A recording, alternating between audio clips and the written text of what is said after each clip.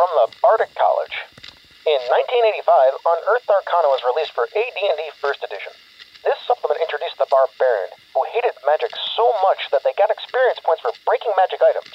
You know, those really rare magic items that you couldn't purchase or really make on your own. Just broken for the Barbarian's experience points, which they didn't share with you at all.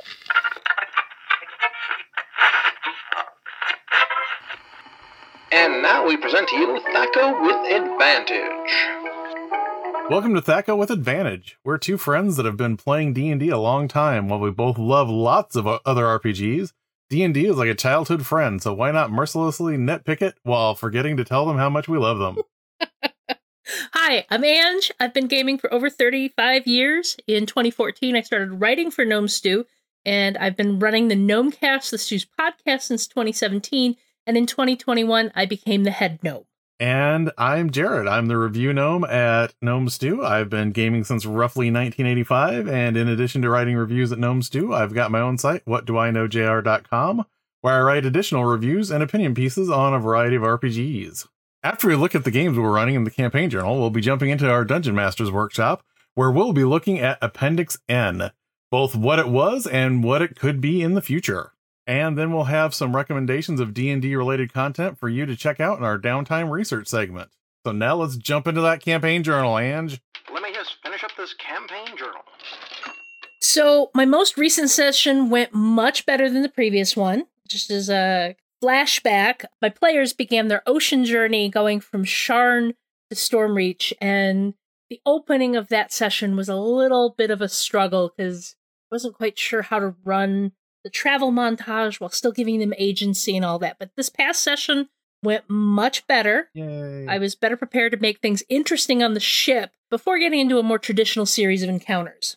To open, I asked each player to explain how their character was keeping from being bored out of their mind stuck on a ship during a long journey. I mean, this is a journey that's supposed to take about 4 weeks. Oh, yeah. I had each of them also describe a short scene between themselves and one of the other PCs, because I kind of wanted to foster that, hey, these are your companions. Let's start building some relationships here. Yeah, I like that, connecting things like that. That's cool. Yeah.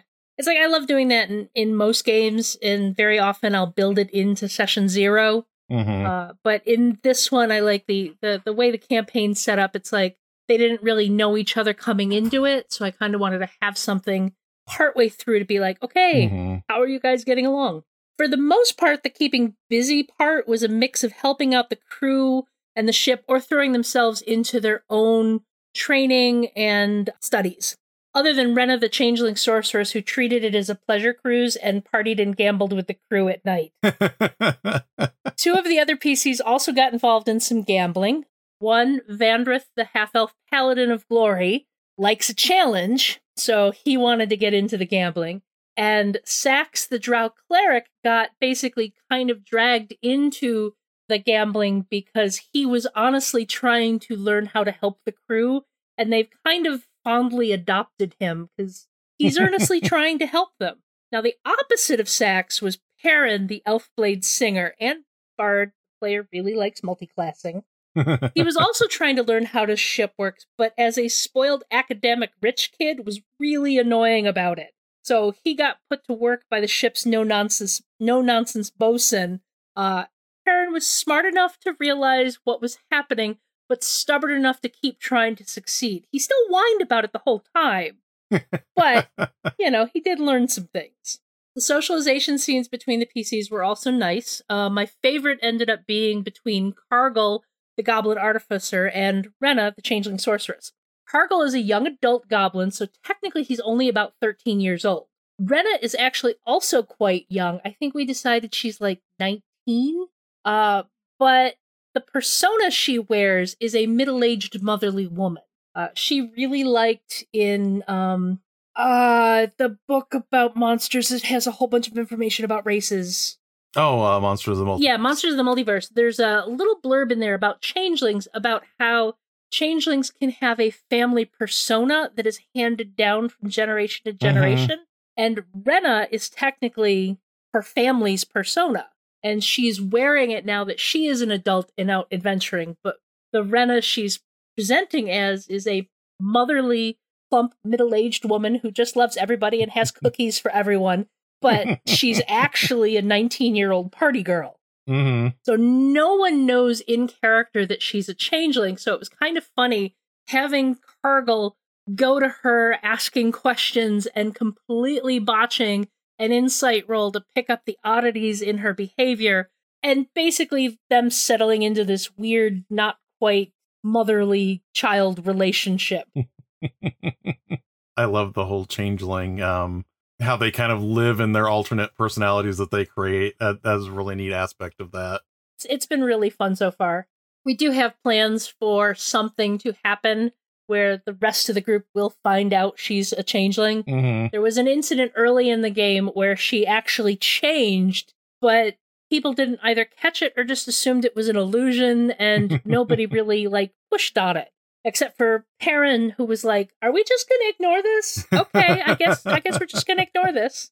The next part of the game had a storm sweeping in just as they could see the dangerous Shargon's teeth in the distance.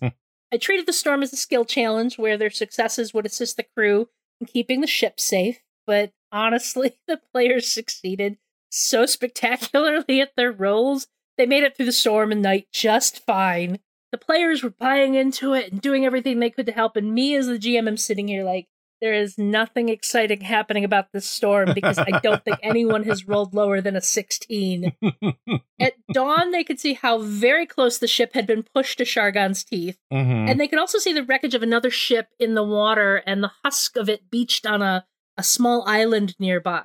I think the folks who got the highest perception checks could also make out that there were people on the island, so there were survivors. Now, thankfully, most of my players were instantly pushing to go help. I always get super frustrated at players who deliberately push back at the heroic plot hooks I put in front of them. Oh, look, there's people in need of help. Yep, I'm going to go over here. And it's like, okay, you're doing that on purpose? It's really annoying. Don't be a jerk. The captain asked the adventurers, both the PCs and the 6 NPCs, to go over, since he was worried this could be a trap and he wanted seasoned fighters to go over rather than just his crewmen. Now, because I knew I wanted to have a big beach battle, and I knew that narratively speaking, it would make sense to have the other 6 adventurers there, but I really did not want to run a combat where I was running 6 NPCs as well as all of the adversaries that would be needed to make a challenging encounter for 12 adventurers. So I told my players up front, I'm like, look, the other adventurers are here. They're on the other side of the beach from you. We're going to handle their side of things narratively. You guys focus on your part. You know, it's all narrative. I just need you to do this because it's easier. Even then, I still had a couple of players being like, I check over and make sure the other group, do they need help? And I'm like, no, they don't need help. Nope, they're fine. I appreciate you leaning into the fiction here, but they're fine. They don't need help. They've got it under control. In the end, the fight had the effect I wanted to, with the survivors cowering as the PCs engaged the pirates. Oh, I forgot that part. Basically, the survivors were being threatened by pirates. I should have said that. I got too excited and skipped past it.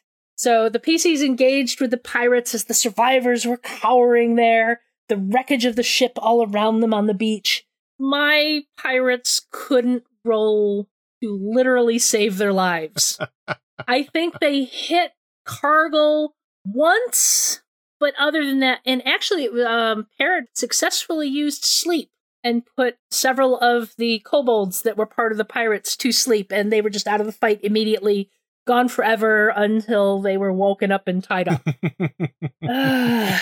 As soon as the fight was over, the leaders of the survivors ran over and begged for the players to help them because the pirate leaders had taken 2 of the children hostage and taken their treasure that they had been able to salvage from the ship, which was what the survivors needed to set themselves up in Stormreach once they arrived. And again, thankfully, my players were immediately like, yes, we're going to go help them. Like, nobody pushed back against that. They immediately like, okay, where are we going?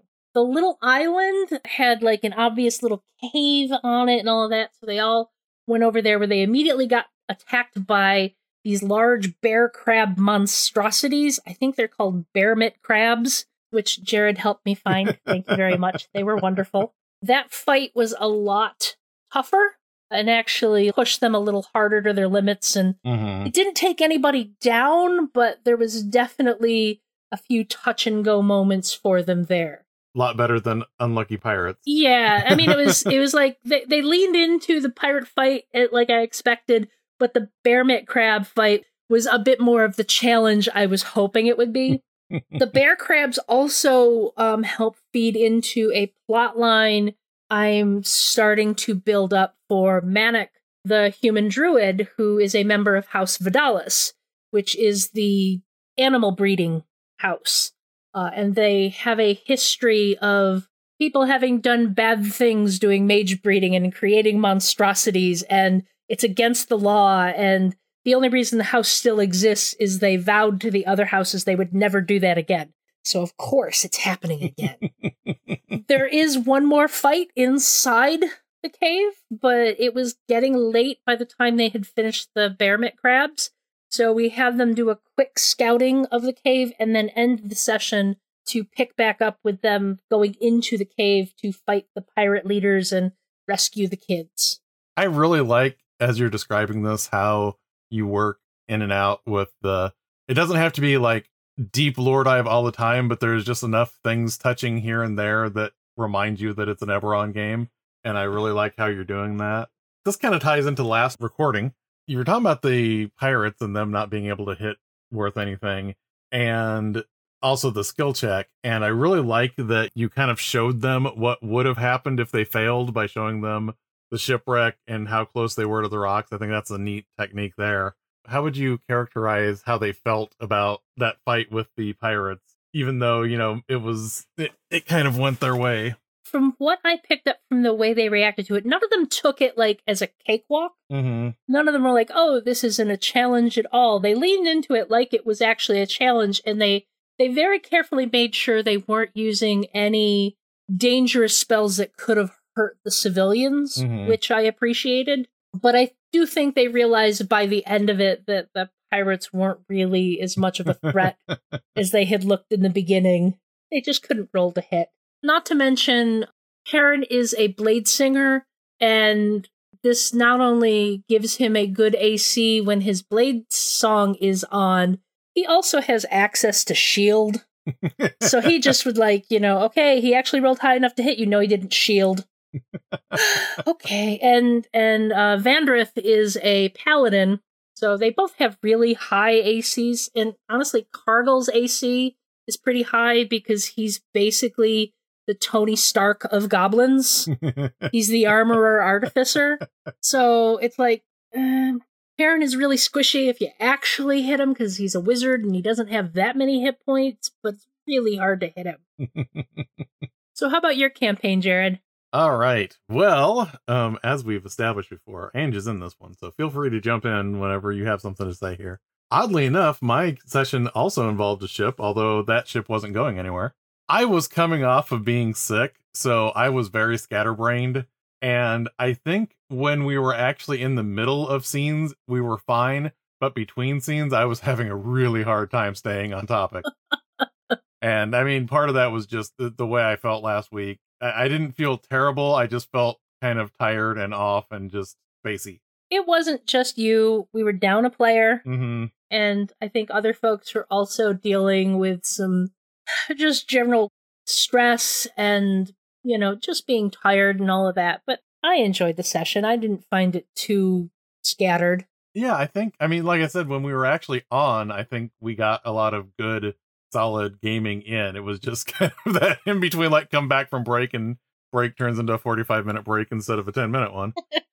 Yeah, we were down a player, and the first thing that we were doing was having everyone spend their downtime. I had mentioned this, in some of the previous ones where I do the Midgard rule, where since we were off for 2 weeks, you guys had 28 days worth of downtime to spend. Sometimes it's not easy to spend all of that. I believe we have a couple people working on new languages now. Our cleric is still gathering up some favors from the religious community because he's hoping to get granted a plot of land to build his own temple. So we will see where that goes in the future. I kind of like it because downtime is a little bit of a wish list for what you want to do next if you can find downtime that really kind of speaks to you. So like in Brandon's case, I know that he's big into wanting to build up the faith of his character and build a community around some of the dwarves in the city. So that's, that's a reminder to me to make sure that to keep that as part of the campaign. I have to sit down and figure out what Kazina really wants to work out. One of the issues I have with the downtime is a lot of it ends up being based on social roles. Oh, yeah. And Kazina is just awkward in the form of a tiefling. Mm-hmm. He has no charisma. He doesn't know how to persuade people. So I got to figure out something that works for her while just not shooting her in the foot every time I need to roll. Yeah. Once we got going again, we had Ambassador Darius, which is the kobold that works for Urazaza and is the contact for the adventurers. He interacted with the group and they kind of gave him their wishes for, can we get some extra people to help out for this patrol to find, what's happening with the military people that are getting lost. Brandon's dwarf asked about being able to get some official help excavating the hidden temple that was recently found. And Ambassador Darius set up all of that for everybody, and also was very coy about smugglers when Kazina mentioned that smugglers might be worried about the cult of Nethys using their resources. Of course, he was like, what smugglers? I don't see any evidence that you're bringing me up smugglers. I'm sure they could theoretically exist, but I don't see any of them right now. So we touched base with those, and I got to play the Horologist, which is a character that I've been wanting to play for a while, which is one of Kazina's contacts. It's the Gearforge that runs the smuggling operation. The Horologist is someone that works on watches. That's why I picked that name for a Gearforge smuggler. I just like being able to play a different NPC once in a while, and what was interesting is not only did Kazina check in with the Horologist to say, yes, we're going to be looking into your problems and seeing if the cult is using your smuggling caves. That also gave them the opportunity to get some gear from the Horologist, which was kind of neat. So they got a smuggling rowboat that had some fancy paint job on it to make it a little bit easier to row out to a ship in the middle of the night. So I liked how that just kind of came up naturally because I didn't have that plan beforehand. It just kind of made sense as the scene unfolded. He was also a really cool NPC. I love the way you described him. You'd almost expect to find barnacles on him. They have like a patina because they're like next to the salt water and everything. So I kind of like that. I've noticed that a lot of Gearforges that I introduced, I go over into how gilded they are and shiny. So I kind of wanted to go the opposite direction this time. One of the things that they did, because the mission that they picked was to go out to the ship that is anchored off the coast, which is serving as a prison ship where the paladins of Baal are interrogating underpriests that they had kidnapped. Everyone kind of wanted to look at the place during the daytime and see if they could see anything. So I tried out this thing where I would have everybody make a perception check to see a literal thing, and then an investigation check to see if something clicked as they were, looking at those things that they were investigating. Brandon's dwarf has a ridiculous perception, so we asked him what his dwarf eyes could see, and he managed to basically see how many people were on the deck of the ship and get an idea for, when they would swap out their different watches. I kind of want to play with that idea a little bit more of doing the perception followed up with the investigation. I mean, I like it when players do a player-driven skill when people ask, what can I find out? Can I use this? And saying yes or no. But I also kind of like that idea that you get raw data from perception, but something else would follow that up to like analyze that data. So they took the smuggler outfitted rowboat to find the prison ship, and they made the group check to get to the ship without getting detected. And that part was almost okay. I seem to recall only Kazina made her sneak check. Yes. Well, because we did the group check to actually row out to the ship, but it was a success, but not a total success. So there was a chance that the Guardian Drake that was swimming around the waters could find the PCs before they reached the boat. So then we had another group check for stealth, and Clankety Clank Dwarf Cleric did not manage to to stay too stealthy, at which point the Coral Drake popped up out of the water and a fight commenced. Now, the funny thing was, Eileen asked me, is this going to be a nightmare creature based on the image that was on the token? I was like, no, it's not a nightmare creature. And then I immediately reread the description, and I was like, I'm sorry, no, it is a nightmare creature. This is nightmare fuel. Sorry. Yes, this is definitely nightmare fuel. Because coral drakes, they're not pretty dragons. And on top of that, they have one of the weirdest breath weapons where they essentially breathe out a cone of little bitey seahorses. They spit babies at you. Yes. Bitey babies. Yes. It is completely bizarre, and I kind of love it. So they got into the fight with the coral drake. I had it in my head that once it hit 50% of its hit points, it was going to skedaddle and alert the ship, because it's acting as a guard. If it can take people out easily, it will, but otherwise it's going to go alert the ship. So it tries to take off at 50% of its hit points. Much as happens often whenever I have a creature try and escape when it's bloodied, everybody took their shots at it, and it did not make it back to the ship. Which is good, because I kind of didn't want to negate the fact that they made their group check to get to the ship stealthily. I didn't feel that bad having the coral drake find them, but they did make that group check to get to the ship without the ship detecting them. So I was kind of glad that they managed to get rid of this coral drake. One of the things that was interesting is that we are trying out a few of the 1D&D rules. You know, everybody's got their extra feats, and we're using the D20 rules. We are definitely not using the crit thing, because that's just wrong. No, Ivy definitely got to roll crit damage on her scorching rays. Yeah, then that's what I was going to bring up. One of the reasons that the coral drake went down so horribly is that our sorcerer managed to crit on 2 separate scorching rays, which not only was very impressive as far as damaging the coral drake, but because of how the inspiration is working, we have like a full crew. Like, everybody has inspiration now, because there were so many 20s happening and nobody's taking a long rest. So they are going into this ship with inspiration on everybody. Yeah, I think we even had, because of the 20s that were rolled, we actually we got Marin an inspiration, even though the player wasn't there, and we technically had an extra to hand out if everyone hadn't already had inspiration. Yeah, and that was the thing. It's another thing that's in the 1D&D rules, is they expressly say, if you get inspiration and you already have inspiration, you can give it to somebody else in the party. So our party is stacked with inspiration. And I'm definitely going to remind all of you that goes away when you take a long rest. So once you get on the ship, don't be shy about using it. Yep, absolutely not going to be shy about using it. This was also the first session that we were using the Monstrous Companion from the MCDM Beast Heart supplement, which was our little Null Child, the Void Dragon hatchling that is bonded to our Sorcerer's Soul. We gotta give him a name. Well, he's going by Null Child right now, so... Yeah, but he needs a better name. He likes titles. He's very grandiose like that. Yeah, but he's the size of a puppy right now. That's true. Combat did not last long enough that there was a big problem with him building up. Basically, the mechanics for the Monstrous Companion is every round you roll a d4 and you add 1 for each opponent. And if their fury gets over 10, there's a chance that they will just kind of lash out at whoever's closest to them. This fight did not last long enough that we had to worry about his fury. He was only moderately furious. So after the coral drake went down, everybody rowed back out to the back of the boat, and they climbed onto the back of the ship. They're all on the deck of the ship. They got a good look at the people that are on the ship. So they have seen a plate-armored dragonborn knight of Baal and 2 kobolds who are using wyvern stingers as weapons.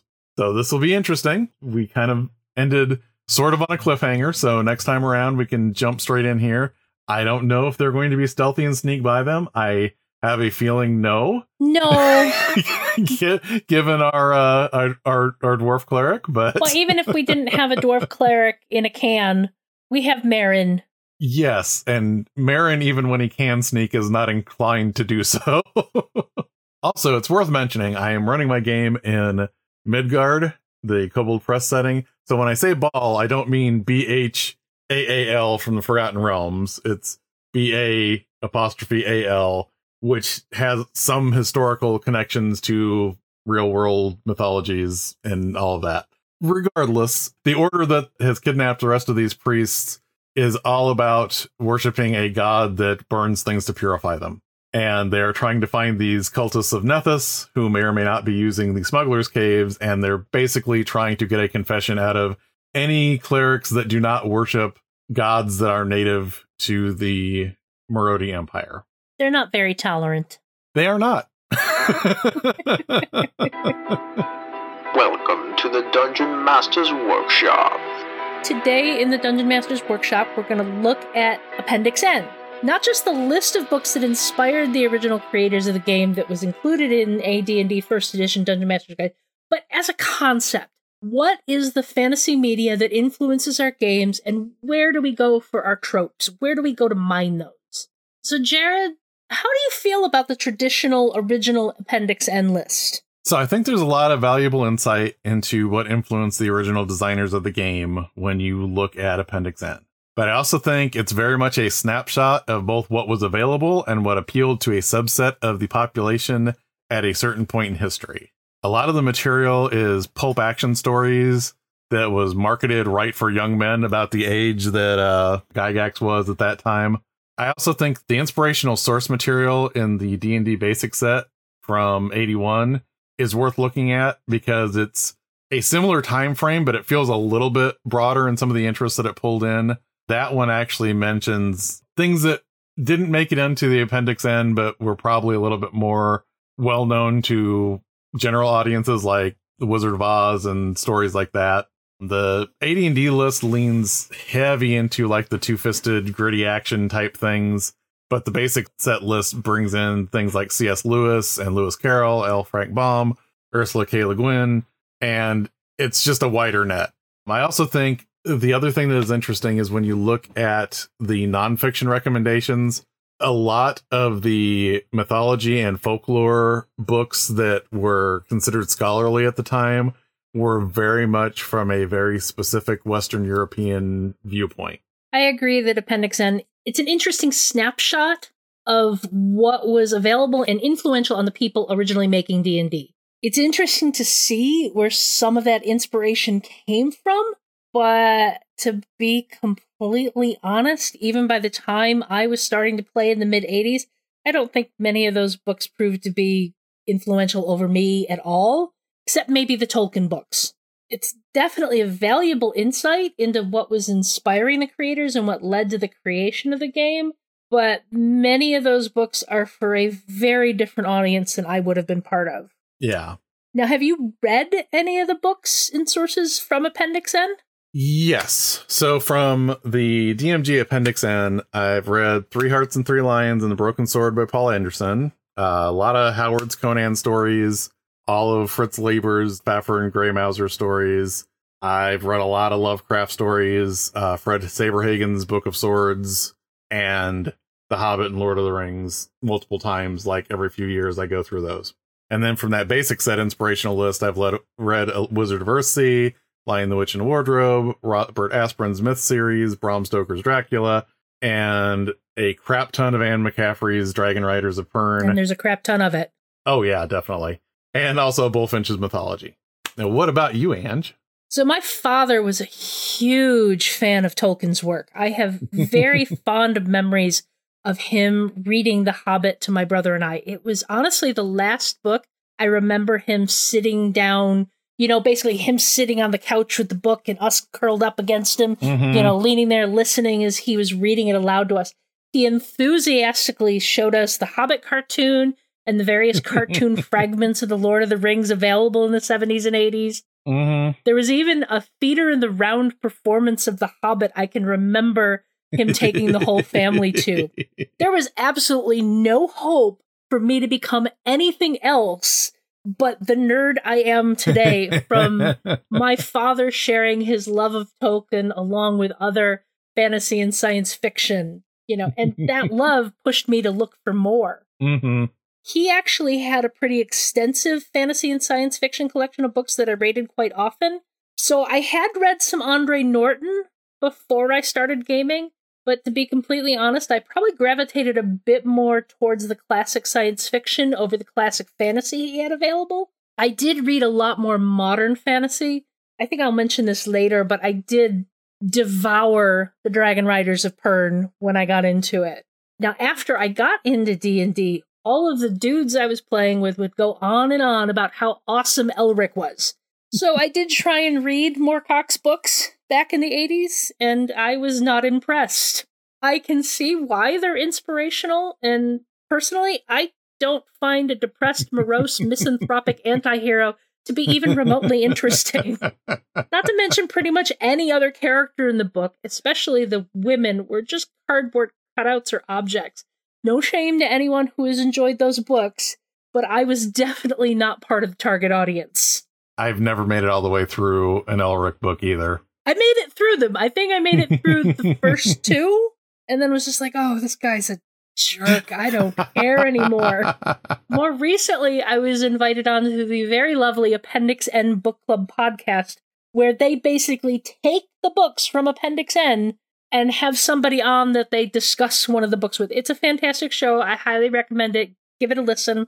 I was on an episode where we discussed Fritz Lieber's Swords and Ice Magic, sorry. I had never gotten into the Fafhrd and Grey Mouser books as a younger person, and I probably wouldn't have enjoyed them as much if I had found them. I definitely enjoyed the book, but it's a product of a different age. I mean, holy sexism, Batman. And, like, I can see the glimmers in there. I know why people love those characters. I know why people love their adventures, but wow.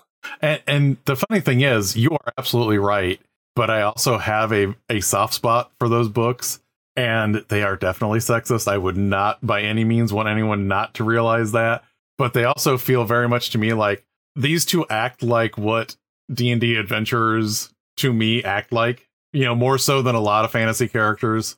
One of the things we talked about in that episode of Appendix N podcast was they didn't say that book was worse on the sexism than some of the earlier books, but one of the things that we talked about is at that time in Fritz Lieber's life, he was dealing with some stuff in relation to, I believe his wife had passed away, and he was just kind of dealing with some stuff and just channeling it into some of those stories, and there's some questionable things done with female characters in there. Yeah, isn't that like where they go to the mountain to hook up with the woman at Skydock? Yeah, there's a few different things in there. Like the first half of the book is a bunch of short stories, and there is a very questionable description of a naked woman that appears in their room for some inexplicable reason.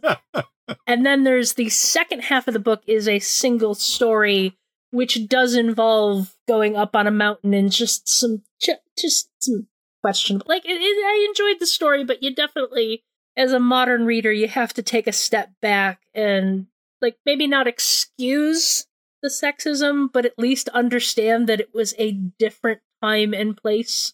It probably will not surprise you to find that there was another story where they kind of do the same thing, except they go underwater. So, anyway. Now, I was not aware of the basic sets inspiration list, but I did read a lot more of those. The Chronicles of Narnia are something I found after my exposure to The Hobbit, and I read those many, many times. And as I said earlier, I devoured the Dragon Riders of Pern. We were about to go on a family vacation when I was 12 years old, and I was whining that I didn't have anything to read on the car ride there. So my dad handed me the Science Fiction Book Club omnibus version of the three main original Dragon Riders of Pern book. I mean, this thing was probably about 3 inches thick. Yep, I had that. I devoured that book. I read that book so many times, I destroyed it. And then I destroyed the second version of the omnibus my dad got. My dad still gives me grief over that. Now, Appendix N is entirely composed of books and some historical references to mythology and stuff like that. But what other media do you think belongs on an Appendix N list? So I'm going to be short and sweet because I know you have feelings on this. But I think now you really need to look at video games, comics, movies. Honestly, I think even at the time that AD&D came out in first edition, there really should have been more movies on that list because those were definitely making their way into the subconscious of anybody that was enjoying fantasy by that point in time. While there wasn't a lot out at the time the original Appendix N was compiled, there still was stuff out there. No, there were no video games, but there was a fair amount of B-movie schlocky stuff and, a lot of science fiction, and there was some stuff that could be considered fantasy. The occasional King Arthur movie or Robin Hood story. Definitely those had influences on fantasy gaming. Mm-hmm. Now, several things that probably should have gotten a nod were overlooked for being too girly. For example, while it is mentioned in the basic set, The Wizard of Oz. While it isn't necessarily an exact correlation, there is a lot to be said about the nature of the party and the quest in Dorothy's Tale. Oh, yeah. In addition, all of the original Disney Princess movies, they did a lot to set the tone for what a fairy tale fantasy could be. I mean, even if you just look at the bad guys, the evil witch in Snow White or Maleficent in Sleeping Beauty, and that's all just for the original Appendix N. There is way more when we start talking about more modern stuff. Mm-hmm. In some ways, the influx of fantasy in other media has been steadily building up to a landslide of content. It all started in the 70s, but I'm going to talk about video games in our next section and how they're a huge force, kind of like a self-fulfilling prophecy, so to speak, on D&D and RPGs. Oh, yeah. And the other thing I was going to say is, as far as Sleeping Beauty goes, the image of Maleficent turning into the giant black dragon, if that doesn't burn its way into your head when you're thinking of fantasy images, I don't know what would. Oh my god, yes. So, what do you think people would add to their Appendix N of today? You all obviously have multiple vectors, you have multimedia properties, so some of these things that I'm going to mention, they are almost all immediately books, TV series, video games, all at one time. It would be impossible not to mention The Witcher at this point in time, because that's a huge... And again, like I said, it's a video game, it's a Netflix series, it's a series of books. There's comic books, like you cannot escape The Witcher as a fantasy content inspiration there. Song of Ice and Fire, I mean, that's been going now for who knows how long. And once again, there's a new television series going on, and you have dragons and people killing each other with swords. And there's an RPG of it out there. Yes, there is. Another big one, Dragon Age, which is interesting because of the lineage that BioWare brought to Dragon Age to begin with, but just as its own setting, and kind of, I believe they even said that they intentionally wanted to make it feel like a blend of Song of Ice and Fire and Lord of the Rings kind of at the same time. And it is kind of an interesting mix of those two influences. But yeah, it's really hard to disentangle what RPG streaming has done for people's fantasy expectations, because now people are seeing people play RPGs, and that is what's influencing what they put into their RPGs. Bringing a lot of people to the hobby. Definitely. There's people that really have not as engaged in as much fantasy media as maybe people like we did when we were younger, but they have seen streaming shows and they get into fantasy specifically directly from watching a streaming show about a fantasy role-playing game. So here's where I get to talk about how much of our modern Appendix N would be the result of things that were inspired directly by D&D. As Jared mentioned, modern RPG streaming is of course a thing that wouldn't exist without D&D having existed first. But I really want to talk about video games. From their inception, video games have been trying to emulate D&D. Many of the early text-based computer games were essentially dungeon crawls of a sort. You had to know the right word to type in to get to the next room, but it was still a dungeon crawl. And then there was Atari's adventure game, which was basically, I have so many fond memories of those Atari games. But adventure had you exploring a dungeon to try and find the treasure and maybe fight a dragon. Then there's Gauntlet. Gauntlet in the arcades would have never existed without D&D first. Red Warrior needs food badly. Don't shoot food. In the 90s, video games start getting more sophisticated, both in graphics and story, and it is truly hard to understate how influential Baldur's Gate series is on video games. Almost every single fantasy game afterwards owes a nod of respect towards that series. Certainly Dragon Age, The Witcher, Skyrim, none of these games would exist without the foundation that Baldur's Gate laid, which was a game based on D&D. I mean, it's like all those 90s D&D games that they translated into video games are just absolutely foundational for the games we have today. We also can't ignore the influence of movies and now the premium television has on our gaming. Star Wars did as much to inform me as a D&D player in the 80s as any book I read, even if it was nominally space fiction. Aliens, Indiana Jones, Ghostbusters, so many more fed the imagination of our generation and in turn influenced the games we ran. In a lot of ways, things have come full circle. Many of the creatives behind the movies of today were the nerdy gamer kids of yesterday. Take a look at Guardians of the Galaxy. If that ensemble isn't the epitome of a D&D party, I don't know what is. You can find the threads of the influence of D&D in almost every modern piece of fantastical entertainment, which in turn influences the gamers that are out there playing pen and paper RPGs today. When the D&D movie trailer dropped, one of the funniest complaints I heard about it is, they're just imitating Guardians of the Galaxy. And I just had to laugh so hard. Yeah. What's really funny, too, is when we're talking about the tropes kind of getting, put in a blender and getting recycled into other things. One of the things that I was thinking about the other day is that Ghostbusters is what actually introduced me to a whole bunch of Lovecraft style, because I didn't realize when I watched that as a kid, it's like, oh, this is actually a Lovecraft kind of comedy. This is all based on, cosmic horror and, science-based horror and things like that. And I never realized it when I watched that as a kid. And then when I got older and start, actually looking into some of these, mythos type stories, I was like, oh, that's where all this came from. Yeah, I love looking at how these different things interconnect. As a GM, I'm a huge fan of genre and staying true to the genre of a game. But when you start digging in and see the tropes that come from different places, it's like it's all throw it all in a blender. Yeah. Throw it all in a blender. Just figure out the important bits to stay true to keep the genre of your game feeling true.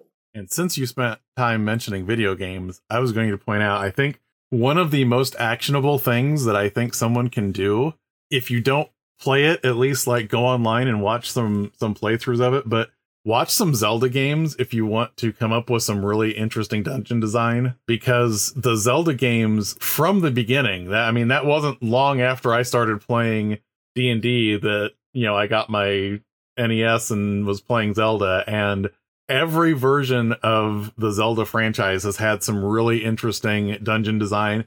It has puzzles, but it doesn't have puzzles that feel like you have to be in a completely different mindset. It's more like, okay, I got this tool. One of these tools has to work to fix this puzzle.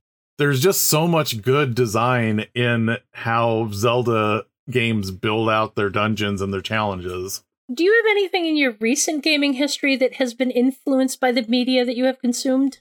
A little while back, when I was running my Tales of the Old Margrave game, we had a character who was playing an orphan that was adopted by Baba Yaga, and she was a warlock, with Baba Yaga as her patron.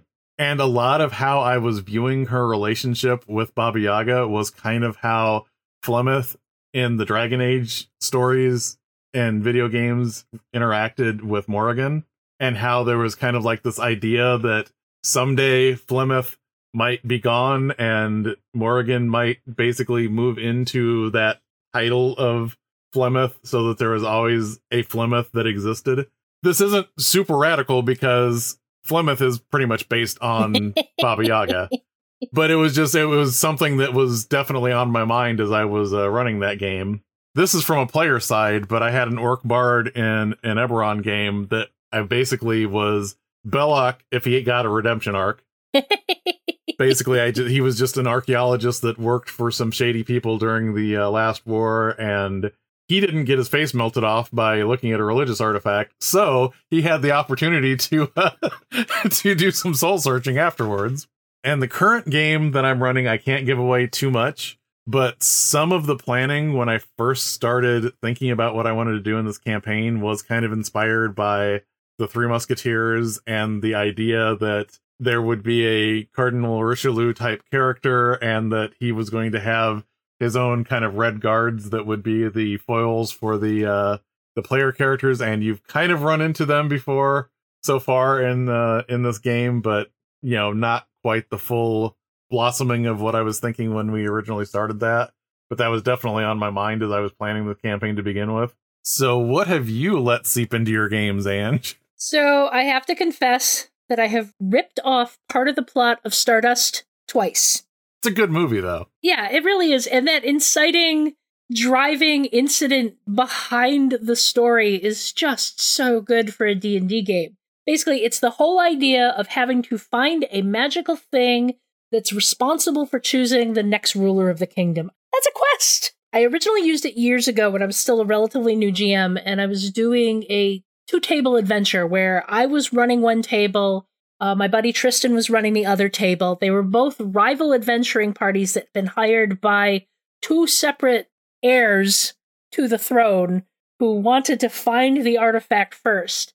And we did a little bit too good of a job of setting up the rivalry between these parties, because when they finally met in the middle, they immediately started fighting each other and ended up ignoring the blue dragon whose lair it was. And I think the only person who actually succeeded in their goals was the person who was playing the plant. There was a spy from a third potential heir who had planted him in one of the adventuring parties to find it for her. And he was able to get his hands on it and just hightail it out of there. More recently, I put together a 5e one-shot that I've brought to a few cons called The Lost Star of Windover. And basically, it's a party racing against time to find the artifact that will choose the next heir of the kingdom before the exiled prince who tried to murder his mother finds it and steals the throne. It's just too good of a concept not to use. In general, I treat, like you were talking about a blender before. It's like I treat the vast array of fantasy stuff in my head as fodder and inspiration, and I just pull from wherever when appropriate. So it can be sometimes a little hard to pinpoint exactly where the origins of an idea might have come from. I mean, if you pull on the threads of the ideas hard enough, you'll find out where they originated. But there's just, I'm old. There's a lot in my head. It's like I will pull on ideas all day long. There are times when it just strikes me like, wait a minute, I got that from this story. And I don't even realize for the longest time where it came from. Then I suddenly remember, oh yeah, that's right. And then there's the Ghostbusters moment, like I was explaining before, where I realized that this trope that I thought was from one thing was actually from something way before that. You gotta pull up an NPC on the fly, and hours after the game is over, you'll realize that NPC was totally ripping off another character. Although I do have to say that Madison with 2 N's and a Y, not where you think, is exactly what I envisioned for an NPC I made up on the fly years ago. Oh, God. That was awesome. Well, and the funny thing is, when you bring up Stardust, for the longest time, as far as just a general swashbuckling type movie that I loved, I didn't think anything would quite get that close to my love of Princess Bride, but I honestly think Stardust is right up there with it. Stardust is really good. Yeah. It didn't get the attention it deserved. No, definitely not. If you want to see Charlie Cox before he was fantastic as Matt Murdock Daredevil, go watch Stardust. I think that was his first starring role. And also, you get to see Daredevil sword fighting with Superman. Because Henry Cavill's in there, too. I forgot about that. Yeah. It's just a fantastic movie. Go watch it if you haven't. It really is. And I was going to say, as another one of those actionable things, if you're ever wondering what kind of quirks to give your NPCs, and not talking about trying to do funny voices or anything like that, just coming up with personality traits or callbacks, certain things that they can hit over and over again. Stardust has so many good characters that you can pull personality traits from. All of the siblings that were killing each other are just wonderful. I just love them. Mark Strong played such a good villain in that. I mean, Michelle Pfeiffer's witch and her sisters. I mean, that would be like a brilliant Hag's Coven right there. Yeah. It's, oh God, there's so much good in that movie. Definitely go check it out if you haven't. But needless to say, there is a lot that could go into a modern Appendix N. Oh, yeah. The funny thing is, this entire episode has kind of been us recommending things. And now we're going to go into our formal downtime research segment where we formally recommend things. No time for rest, you two. Get on with your downtime research. So every episode, we're going to look for something related to D&D that we wanted to pass along to the listeners. It might be products, websites, videos, or podcasts, but it will always be something that we think will enhance your D&D experience. So, Ange, what do you have for us this episode? So this isn't anything new, but since we're talking about Appendix N and a bit of the origins of D&D, I wanted to give a shout out to Shannon Appleklein's Designers and Dragons.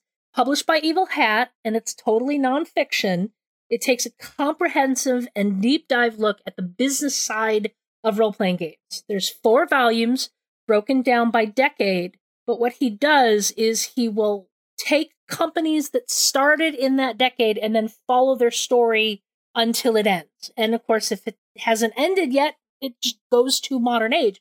But each one starts in the decade where they got started. And like TSR's journey is in the 1970s book, and then he picks up with Wizards of the Coast. I don't remember if he does Wizards in the 90s book or the 2000s book. I think it's the 90s one. 90s book would make sense because they did get their start doing magic. Mm. Either way, the book is a fascinating read and a really interesting look into the business side of the hobby and how stuff has worked and interwoven and changed over the years. I am very excited for when he comes out with the next version, which will cover the 2010s. But that's obviously a huge undertaking to document considering the way the hobby has been. And he's going to have to do it in a slightly different way since he can't go back and necessarily edit the previous volumes to continue Wizard's story. But we'll have a link to Drive Through RPG where you can get the whole bundle as PDFs and read it, and you can even go through and just read about the companies you're interested in. I really enjoyed reading through that. Yeah, it's kind of neat because at the end of the chapters, they actually go through the thing where, like, if you want to see another company that specialized in fantasy games, look up this one. Or, there's actually suggestions in there if you don't just want to read it straight through cover to cover. The other thing that's neat is the 70s and the 80s have both been made into audiobooks so far.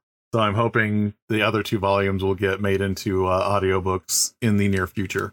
Because I've read through all of them and listened to them over again. The 2000s one is interesting because while you had the D20 boom, which dominated the hobby, you also had the chaos that was happening in the indie design community, which you can tell when he starts writing about it. He obviously just probably had a moment. Like, I have no idea how to cover this. Okay, let's just get started. Oh, yeah, because that's when you start having people just self-publishing things. And it wasn't about like a traditional business model. It is somebody posts a PDF somewhere and it just, explodes with people talking about it and passing it on and things like that. Like, and how do you talk about the Powered by the Apocalypse books? Because that's not a single company. That is one group of folks made a game and said, yeah, you can use this engine if you want. It is a great read. It really is. My suggestion this time around, because we touched on how the original Appendix N had some of their nonfiction books that were very much from a Western European standpoint, I thought I would recommend something which is Emily Wilson's translation of the Odyssey. Her translation of the Odyssey is really interesting. It's got a lot more nuance to it than other translations have. She's very particular in some of the words that she uses to explain things. One of the things that she goes into is a lot of the traditional translations of the Odyssey have referred to Odysseus's people that worked for him at his manor as servants. And she makes it very clear they were slaves. That changes your perspective when things happen, like the people that would come in and associate with all of the suitors, and then Odysseus comes home and kills all of those servants. If somebody was a guest of the manor, they had to associate with them, however they were interacted with. So that's kind of showing Odysseus in this light that is less heroic than we traditionally see. And she goes into a lot of how we kind of lionize Odysseus. And the story is really not showing that Odysseus is this big hero. It's showing that Odysseus is really good at being what he needs to be on each of the places that he visits. And that maybe some of the things that Odysseus isn't necessarily a hero. It's that he's good at playing up the aspects of himself that people want to hear. There's all sorts of really neat nuance in there, and I really do recommend this, but specifically look for the Emily Wilson translation of the Odyssey. So, we've used up all our resources, so I think it's time for a long rest. I hope this adventure was rewarding for you. We'll hope you go exploring with us when we start our next adventure.